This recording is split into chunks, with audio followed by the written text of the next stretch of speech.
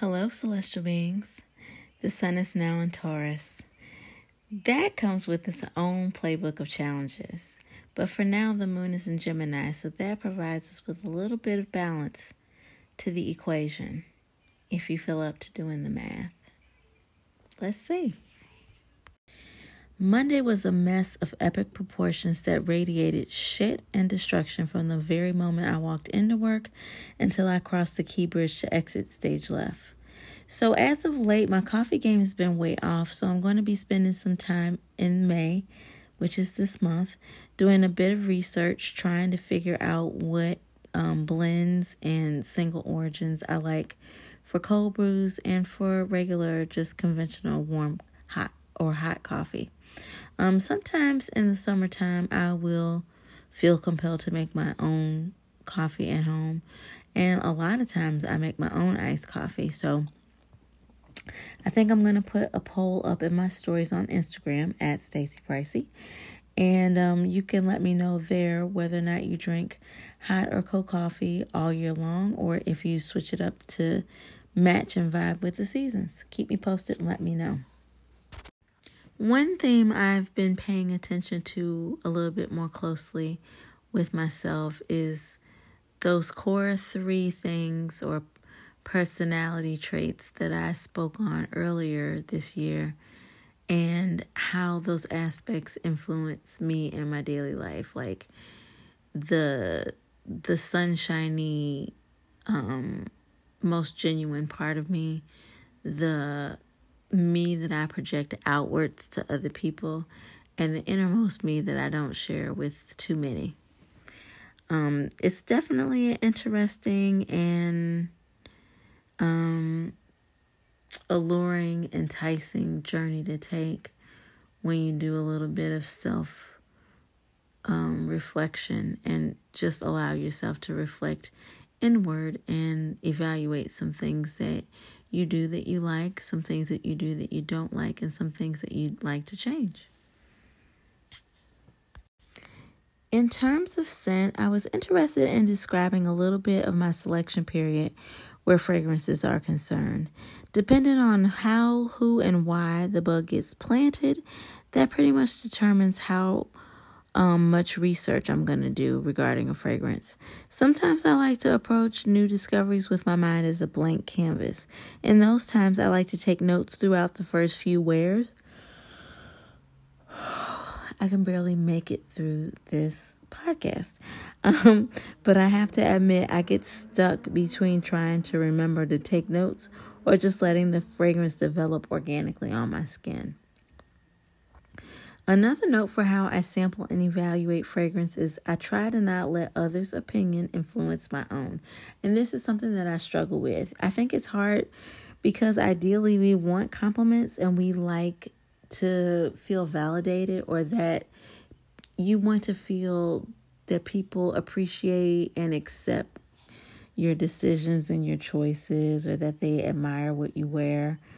But sometimes it's hard because you might let somebody improperly influence your fragrance experience, and that's not something you might not feel up to. Case in point, I've been searching for the OG Marc Jacobs Eau de Parfum. The con of this fragrance is that I wore it on the day that I got married the first time. I can already hear a collective grimace and sigh coming at me from many angles. Those of you that know me a little bit better know how that experience met its end, but what you don't know or understand about that scent experience is that I didn't go into it hoping that it would turn out the way that it did. When I wore that blend of gardenia, honeysuckle, amber, and musk, I felt as flawless and as soft as the silk shantung that the dress that I wore was made of. That sensual, heady creaminess painted that day in optimism and idealism. Besides, if I had never had that experience, I wouldn't be where I am today. And I actually miss feeling that hopeful. So it's not an unpleasant scent memory for me to have worn that fragrance. The things that happened negatively that impacted my experience with that aren't scented in Marc Jacobs eau de parfum. So I'm going to continue to keep my eyes peeled and add it back to the collection once I have a chance. The me that would be wearing it now is 3 times over the woman that I was then. So I'm just going to keep it close to my sleeve and keep you posted and let you know when it re-enters the collection. About purging, I've just gotten rid of about 10 to 15 fragrances, and I'm actually not too anxious to replace any of them. The less fragrances I have in my collection give me more of an opportunity to love what I'm actually wearing. And I've toyed for 6 months with the notion of trying to pare my collection down so I can just really have a warm weather selection and a cool weather selection, because the spring and summer bleed into each other the same way that the fall and the winter bleed into each other. So, and then there's overlap of all of those the way like the end of summer and the beginning of fall, those could bleed into each other. And then the end of winter and the beginning of spring could bleed into each other. So I'm trying to stay on the up and just not buy everything that I think smells good. I'm just trying to maintain my commitment to purchasing things that I love and things that I want to keep in my collection for a while. Yeah, that's my approach to purging fragrances, because honestly, we don't need everything that we have. So I'm quite content to get rid of a few things. I feel a little bit more hopeful that I will be able to wear more of what I love this summer once the pollen clears up. In some ways, though, I carry a lot of what I wear over from spring into the summer. Last week, I had a very fun conversation with my mom about Magnolia, Gardenia, and Tuberose in fragrances. Turns out she loves the heady, lush creaminess of Magnolia and Gardenia. I would be shocked if she doesn't enjoy bright, sunny citrus florals, which I think she already does, because she likes Jurassic Flower that I got for her, not Christmas of 2021, but Christmas of 2020 in quarantine. One particular floral that I like that's very reasonably priced is called Florence, and it's by Tocca.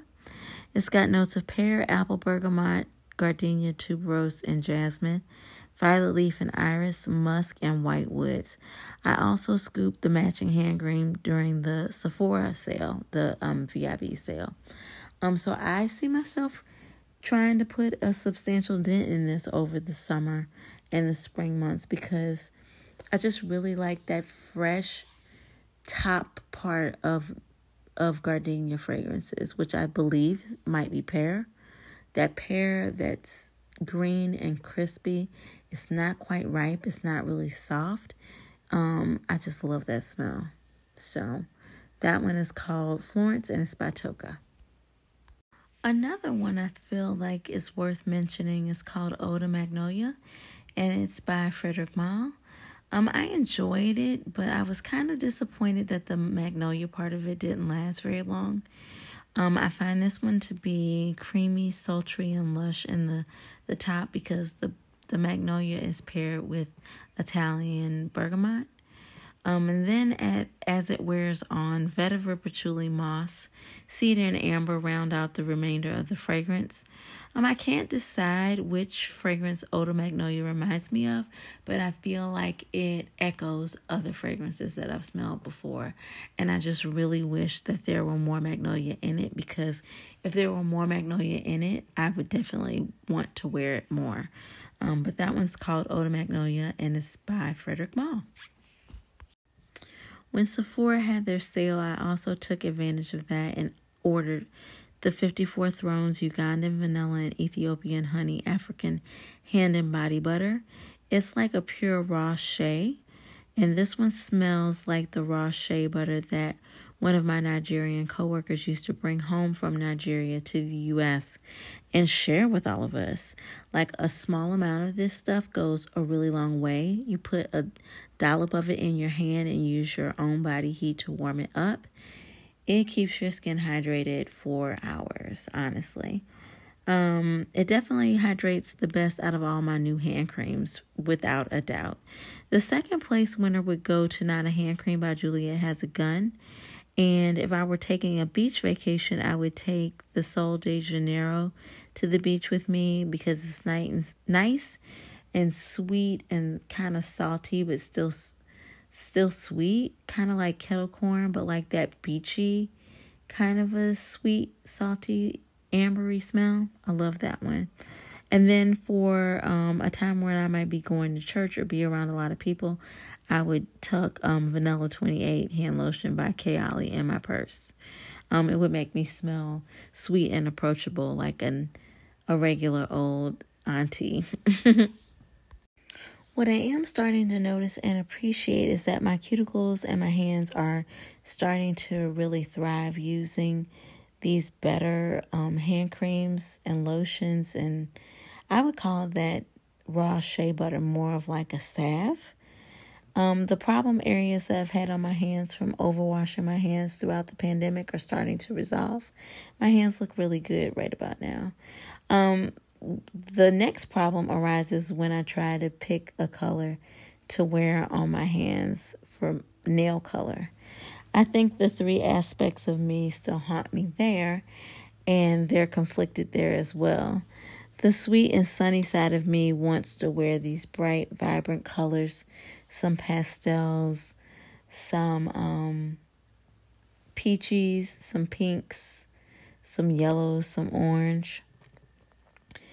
The me that I project outward would wear black continuously and probably never switch up the color, because that is definitely the mood and the vibe that I give off most often than not. And then I feel like the innermost part of me would end up wearing varying shades of red. So that leaves me here with Chemistry, which is a light beigey nude from Olive and June. I love that color. I feel like it's so well-rounded and versatile. I've been wearing it since I got it last fall. So I've been wearing it through the winter to the spring. I'm definitely going to be wearing it over the summer, especially on my toes. So yeah, trying to get me to select a nail color is the conflict of the day. Lately, I've noticed a shift in my patient population. As the numbers continue to rise, they're not rising like they were this time last year, or even like they were as the pandemic was starting 2 years ago. They're still not in a desirable level. So I feel that people are having to reevaluate their expectations, and count me in that group, because I'm constantly having to reevaluate my expectations. As always, I want to know what you guys are up to, what you guys are doing, what you want to hear from me. What do you want me to talk about? You can always stalk me over on Instagram at Stacey Pricey. And stay tuned. If you do follow me over there, I'm going to have some fun quizzes and polls for you guys to complete regarding coffee and other things. And like I said, the past few weeks, just try to take a small amount of time that's devoted just to you, and take that time to nurture yourself and kind of cleanse yourself, feed yourself, breathe life into yourself. Because if you wait for somebody else to do that, you will be dehydrated each and every time. So with that being said, celestial beings, I hope you all get some rest, and we will chat again soon. Take care.